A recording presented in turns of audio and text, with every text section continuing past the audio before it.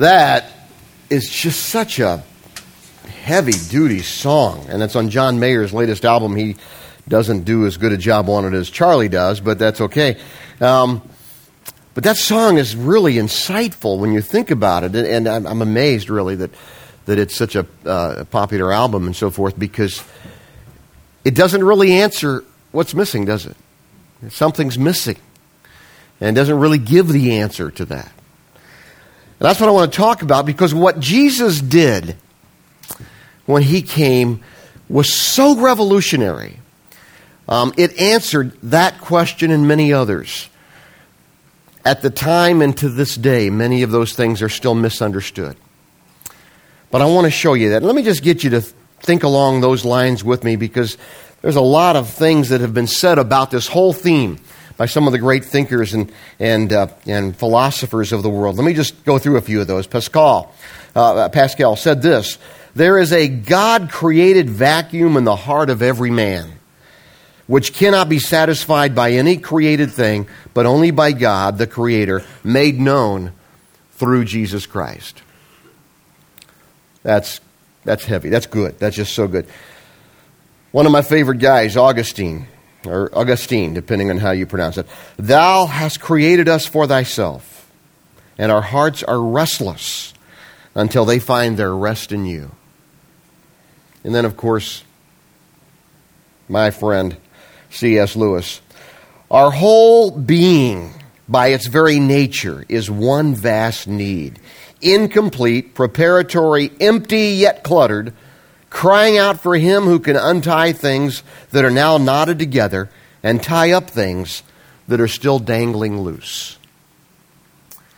All centered around this thing of what's missing, which is tied to what those of us who are followers of Christ, know what would be missing, which is a relationship with God. Doesn't mean when we have a relationship with God that all of a sudden every day is just terrific and we never have any heartache or problems or loneliness or anything. Doesn't mean that at all, nor am I suggesting that.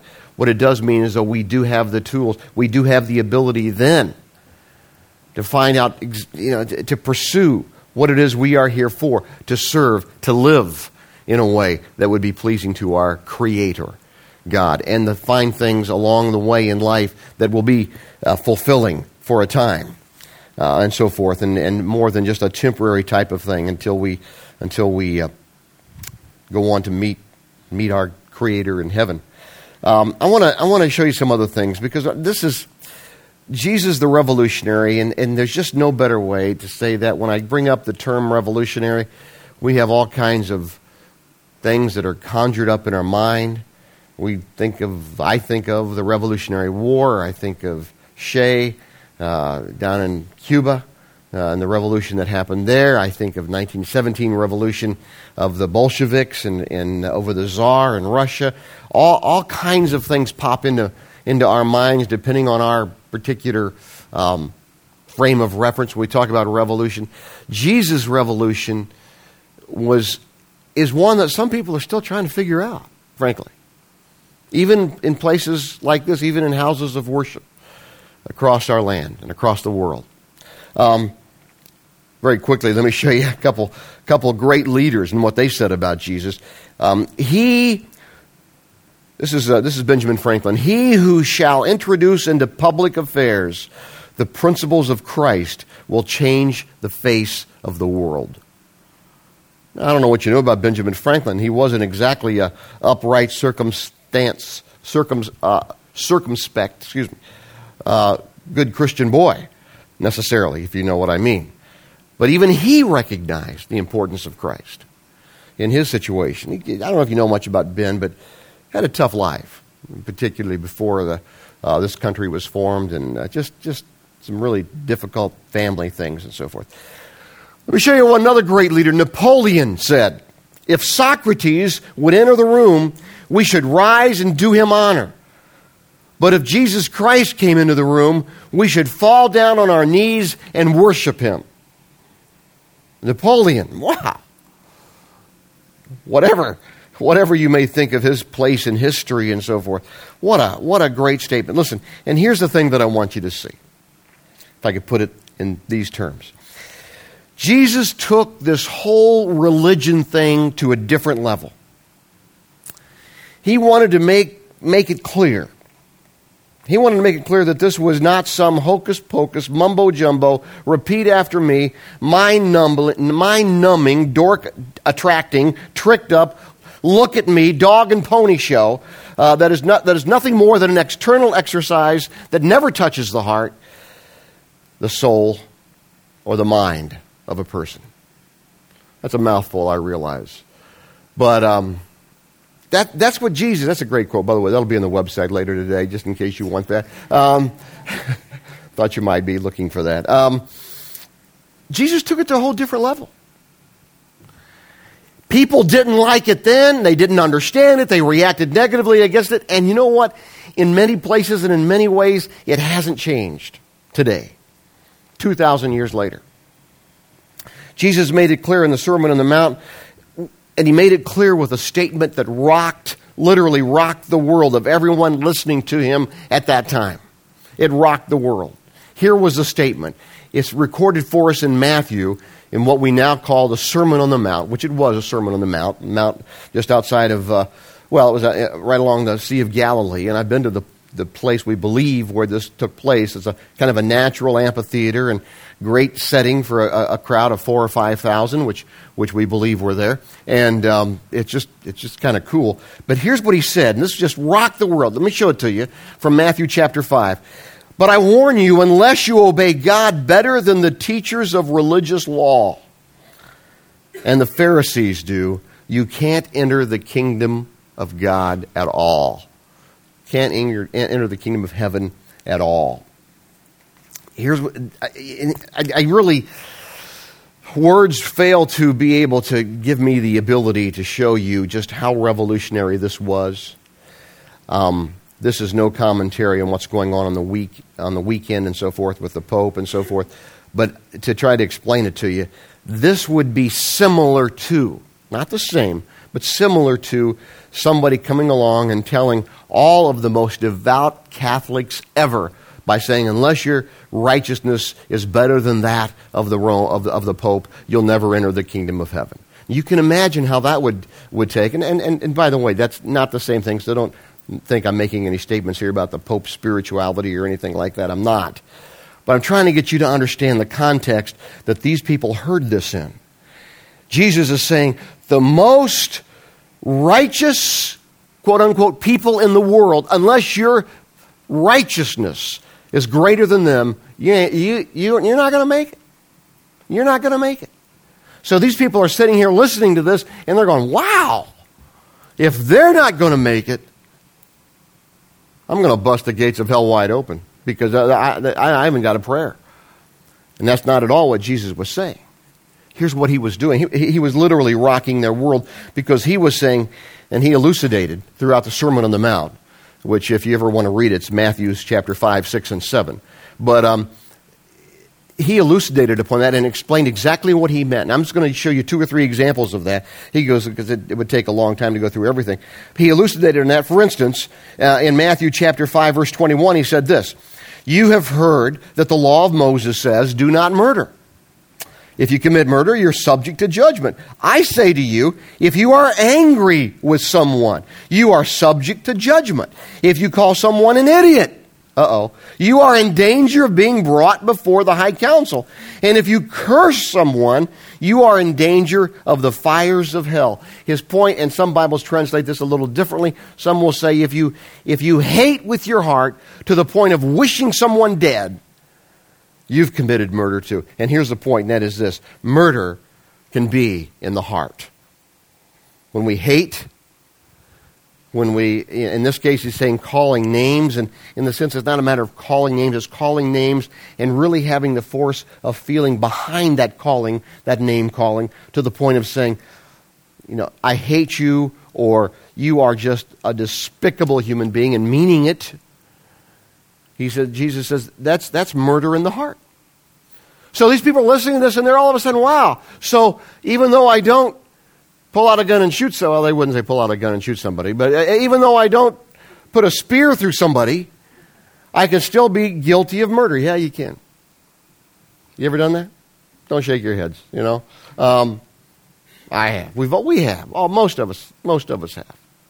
Where you just really just dislike someone to the point, maybe you don't say it, and maybe you don't even think the very words, but you just wish they were dead by how much you hate. You're guilty of murder. Now, again, please don't misunderstand. The consequences for that kind of murder are quite different than the consequences for a literal murder, and I understand that.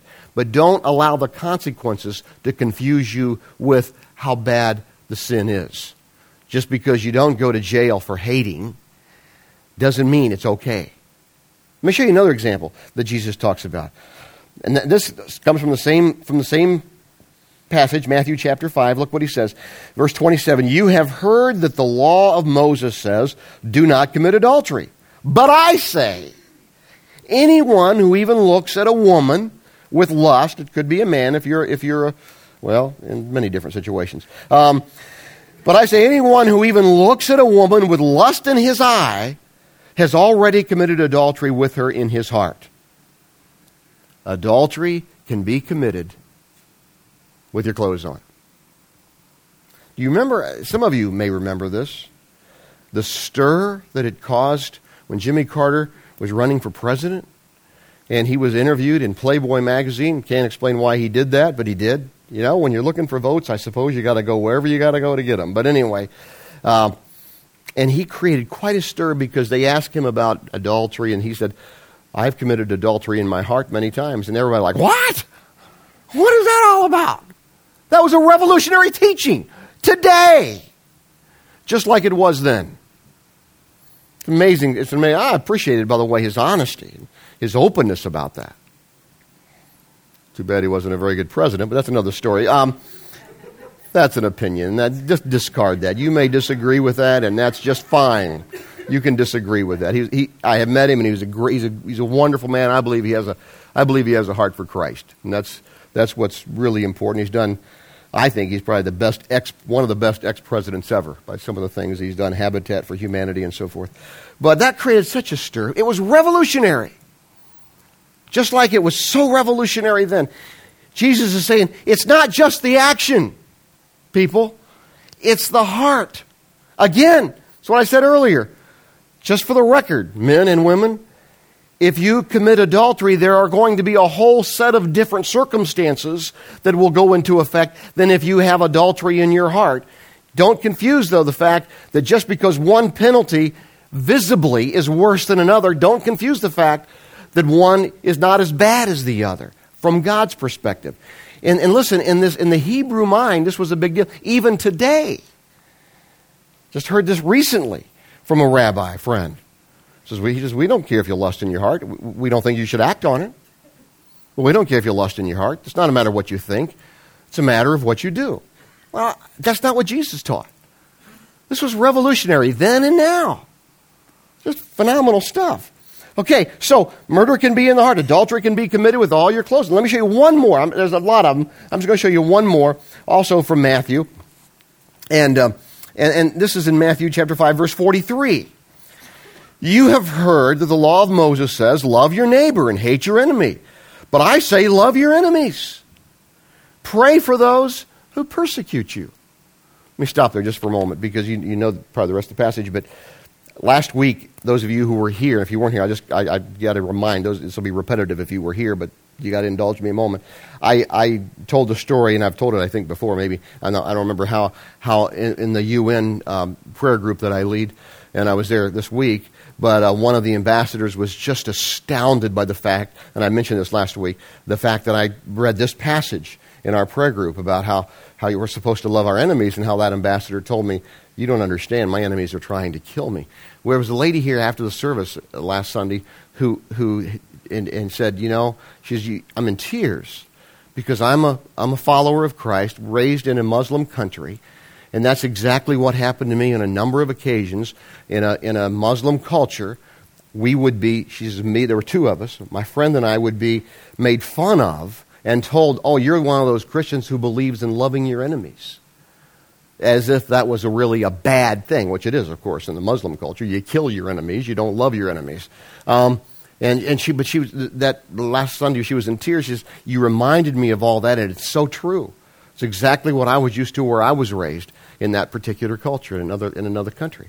And this was revolutionary then. It's revolutionary. The only reason it's not revolutionary to some of us is we have been raised, whether you were raised in a church or not, we have been raised where this kind of teaching is taught. Oftentimes it's not accredited to Jesus, even though it is his teaching. But I mean, this is revolutionary stuff. Love your enemies. And he says that for us very clearly here.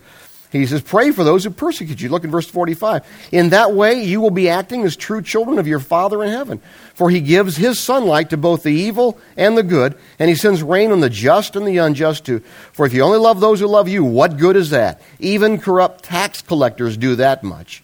If you are kind only to your friends, how are you different from anyone else? Even pagans do that.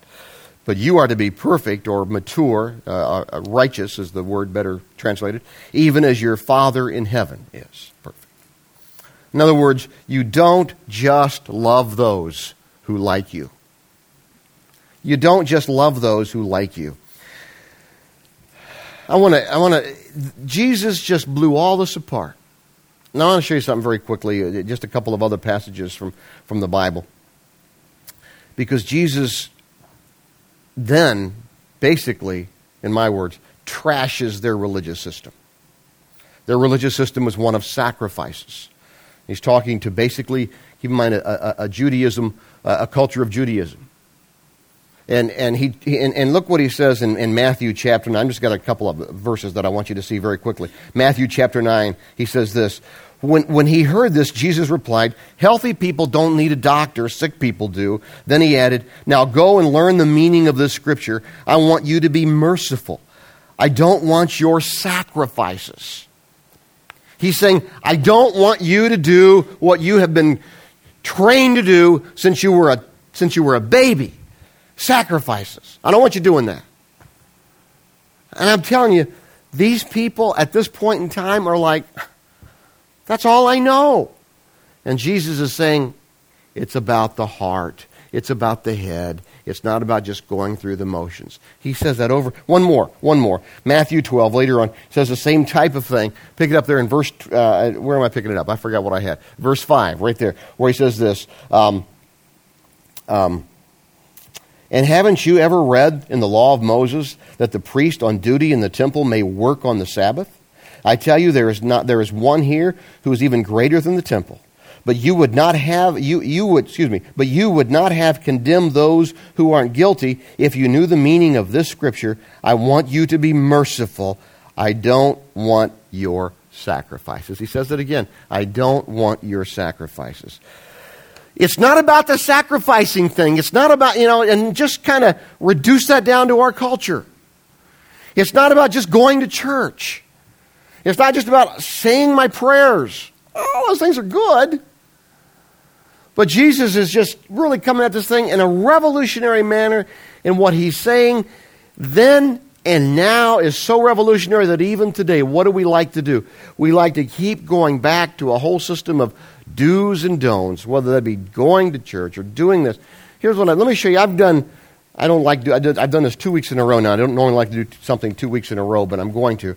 10 things. 10 rebellious teachings of Jesus. Okay? And I think this will kind of elucidate, explain, make clear a little more for you what we're talking about. 10 rebellious teachings of Jesus. What are they? Number 1, faith is not about mindless activity. Faith is not about... Jesus is saying, no, that's not what it is. It's not just doing this stuff. Isn't it interesting that so many times we continue to do that in our houses of worship, whether we be Catholic or Protestant or anything else? Faith is not about following the rules. You know that had to come up, didn't you? It's not about following the rules. Now, are there standards? Yeah. There are standards. Are there principles that I have? Yeah. And then this is kind of tricky. By the way, I'm working right now on the next series, which is called Adventures in Missing the Point. And And we're going to talk about that. There's a lot of stuff that are involved. And one of those is this whole thing about following the rules. And here's what I want to say, because this is really important. And it's not about following the rules. Now, that doesn't mean we don't have principles. There's a guy here this morning, and I'm either here or be in the next service. And I don't want you to know who it is because I'll embarrass him. But we were talking about this one. He said, I understand what you're saying about this whole rule thing, Rich, but, sometimes I have to do what I know is right, even though my heart's not in it. He says, and often, not always, but oftentimes, that will help me to eventually get where I need to be. You know what? That's terrific. And I'm not saying that's wrong. I'm not saying that's wrong at all. That's good. That's very good. So when I say it's not about following the rules, I'm not saying you don't have standards or principles, but if those standards, if those principles you think in some way make you more acceptable to God, you're sorely, sorely mistaken. And that's a bad thing. That's where it becomes a problem. Because you could watch me and you could say, oh, you don't do this, why don't you do that? Well, I don't think it's the best. Well, are you following a rule? Well, I am for my life. Yeah. Is there anything wrong with that? No. Not as long as I don't think it is a sum total of somehow what I am as a follower of Jesus. So faith is not about following the rules. Faith is not about money. We've tried so hard here, and I fail to mention it. Sometimes I do pretty good, sometimes I don't. It's not about money. One of the reasons we don't pass an offering plate is not because we don't have needs, because we do. It's not because we're an endowed church, because we're not. But we don't want money to become a problem with people's understanding and their relationship with God. We don't want that to happen. And that's so easily. I mean, how many times I'll ask you, how many times I've talked to people and we talk about church. Oh, you're a pastor? Oh, yeah. Oh, I guess all you guys do is ask for money. I mean, it's like, oh, geez. So maybe I've overreacted. I don't know. I suppose that if I'm going to err, I'd rather err on the side of not asking as opposed to, asking too much. But that's not what faith is. So many times we try to reduce it to that. It's not. Faith is not about fitting into a mold. So many times we have that little Christian-y mold we think we have to fit into. For some, it might look a certain way. For some, it might look a little different over here. For some, it may affect their entertainment. You would go to a movie like that or a play like that. Or it's not about it. It might be music. And in some cases, we've tried to break some of those molds just in what we do here. And oftentimes what in churches like ours, and there are others like this, not around here too much, but in other parts of the country and so forth, oftentimes what sometimes happens is people talk about, well, is church just to be entertaining? Are you guys just trying to entertain people? My response is usually, I hope they're not bored. Hopefully it's more than entertainment, but I hope you're not bored. And so you think, well, it doesn't fit this mold or that. That's not what faith is, whether we're talking church or whether we're talking your own individual life. It's not a mold. God made us all individually, and I'm grateful for that. And we have different likes and dislikes. And one of the great things about Renaissance is that we have people from all walks of life, from Wall Street to Broadway to the Glenn Miller Orchestra to moms and stay-at-home moms to service people, the whole deal. That's I believe the right way to do things because that's God's kingdom. We're all over the place. It's not about fitting into a mold. It's not about looking a certain way. We kid about that sometimes, but sometimes people aren't joking about it. That's not, you have to look this way or be that color or be, some other kind of thing. It's not about, that same way. It's not about belonging to a certain political party. Unfortunately, I make a lot of jokes about that and we laugh about that, but unfortunately, today, especially in the age in which we are living, we have, hopefully I haven't, but some people have equated following Christ to being a particular kind of in a political party. And that's just so wrong. What happens when the political party changes? You just don't do that. It's not what being a... And Jesus was so clear about this. People say, what would Jesus have been? Would he have been a Republican or a Democrat? Well, that's an interesting thought. I think he would have had some values on each side. I'll let you figure that out. Faith is not about church. It hurts me to say that, but it's not about, because I love church and I've committed my life to this thing we call church, and I believe in it, and I believe what we do here, and I love you being here, and I love being a part of it. I love just being a part of the whole thing, and sometimes I'm just humbled to be a part of the whole thing, of it, just how cool it really is. But that's not if that's a sum total. And we had, last night we had a great time. Some of us, about 30 of us or so, we had our tennis party last night. For those of you who don't know, and I don't know who chose that we would have that on the night that the time would. Because like at 10 o'clock last night, we were still playing tennis, and I'm thinking, this is 11 o'clock right now. And we had a great time, and we had some fun, and we had people winning, and we had some people losing, and but it was just a good time being together. Some of our competitive instincts kicked in. Some of us still have realize we still have some of our old biases. Confession time, maybe just a little bit. I began it me and my partner and I, who's 17 years old, and he's sitting right here in the second row. And I thought, if I'm going to get me a good guy, I'm going to get me a partner who's young. I'm not stupid, and big jock, number one pitcher at Pingree, the whole deal. I'll get him. I'll ride him all the way to the barn, baby. And so because these two women want to play us. I'm thinking, there's a couple things I can handle. Being beaten by two women is not one of them. I know that's a problem. I know I have a problem. Forgive me. I know that's some of that old stuff coming up, and I thought I overcame that, but I didn't, because I'm thinking I don't want to lose to these two women. Wonderful women that they are. So I said, okay, buddy, come on, carry me here. And when you're down 3-0 in the first set, and you're thinking, where are you, buddy? What are you going to do? When are you going to kick it in? Of course, I'm blaming him, and I'm sitting over here just hitting off the rim. We had a good time, okay? Nonetheless, we had a good time. And when we talk about church, that's part of the whole community.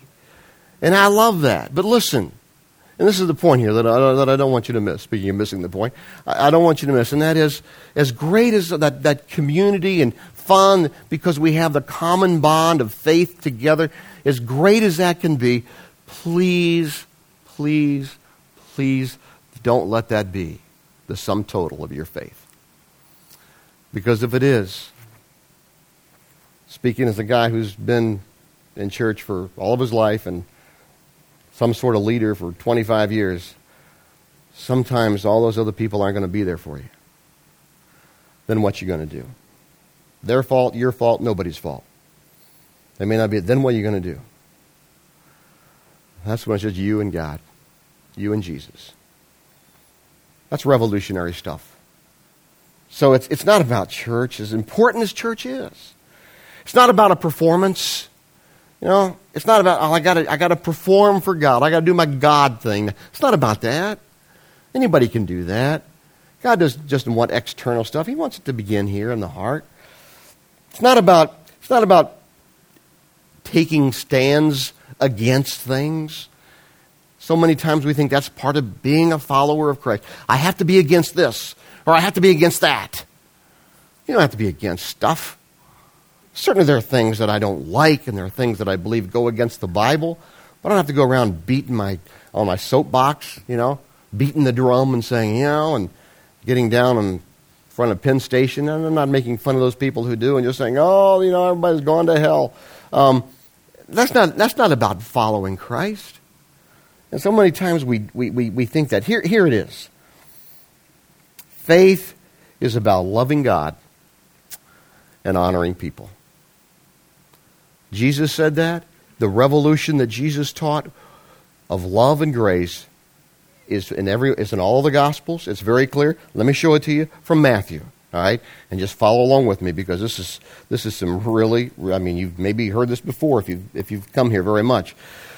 But when the Pharisees heard that he had silenced the Sadducees with his reply, they thought up a fresh question of their own to ask him. One of them, an expert in religious law, tried to trap him with this question: "Teacher, what is the most important commandment in the law of Moses?" And Jesus replied, "You must love the Lord your God with all your heart all your soul, and all your mind. Look what he didn't say. Well, you better mind your P's and Q's, and you better not do this, and better not do this, and you better do this. He says, love God, honor people. That's it. Look what he says. This is Jesus' words. This is the first and greatest commandment. The second is equally important. Love your neighbor as yourself. All the other commandments and all the demands of the prophets are based on these two commands. That's it. No sacrificial system, no whole religious set of rules, no whole do this and do this and do this. It's real simple. Jesus says, love God and love people, honor people. It's that simple. Let me show you one last thing. One last quote from my favorite president. And it is good. Abraham Lincoln said this: when any church will inscribe over its altars as its sole qualification for membership, this is revolutionary in 1860, folks, as its sole qualifications for membership, the Savior's condensed statement of the substance of both law and the gospel, thou shalt love the Lord thy God with all thy heart, with all thy soul, with all thy mind, and thy neighbor as thyself, that church will I join with all my heart and soul. Lincoln even thought, wow, that's revolutionary. It was revolutionary when Jesus taught it. It was revolutionary in 1860. And it's revolutionary in 2005. I'll tell you what the biggest revolution that it does. It revolutionizes people's lives and hearts as we come to God and say, God, I want to give my honor, my love to you as God. By that, I mean to seek to live a life that will please my Creator, my God. Live a life that will honor Him and His creation, the people around me. That's it. That's revolutionary. It's revolutionary then, it's revolutionary today. And that's what Jesus asks of us. Let's pray together, because this is so important. Lord, we are humbled at the simplicity of the truth of the Bible. And Lord, we are here from all different walks of life. And we are here literally, Lord, with different areas in our own journey through life. And I would just ask God for each one of us, wherever we are, that we would just in our own simple way come before you and just make that our prayer. God, I want to live a life that has a love for my God and a love for the people that I'm with, that I'm all around, that are all around me. And Lord, that really can only come best, at least, through a relationship with you. And we know, Lord, you sent Jesus to come and live and suffer on a cross and die and then go to the tomb and then be resurrected on that day that we celebrated last week, to be resurrected to new life, eternal life. And by our trusting in you, by our just crossing over that line of faith and saying, God, I want to trust you with my life, we too can live a life. Certainly, we might have questions from time to time and doubts from time to time, but a life, Lord, that will be open and loving and pleasing to our Lord and our God. And we thank you for that. We thank you for our time here, Lord, as we commit it to you. In Jesus' name, amen.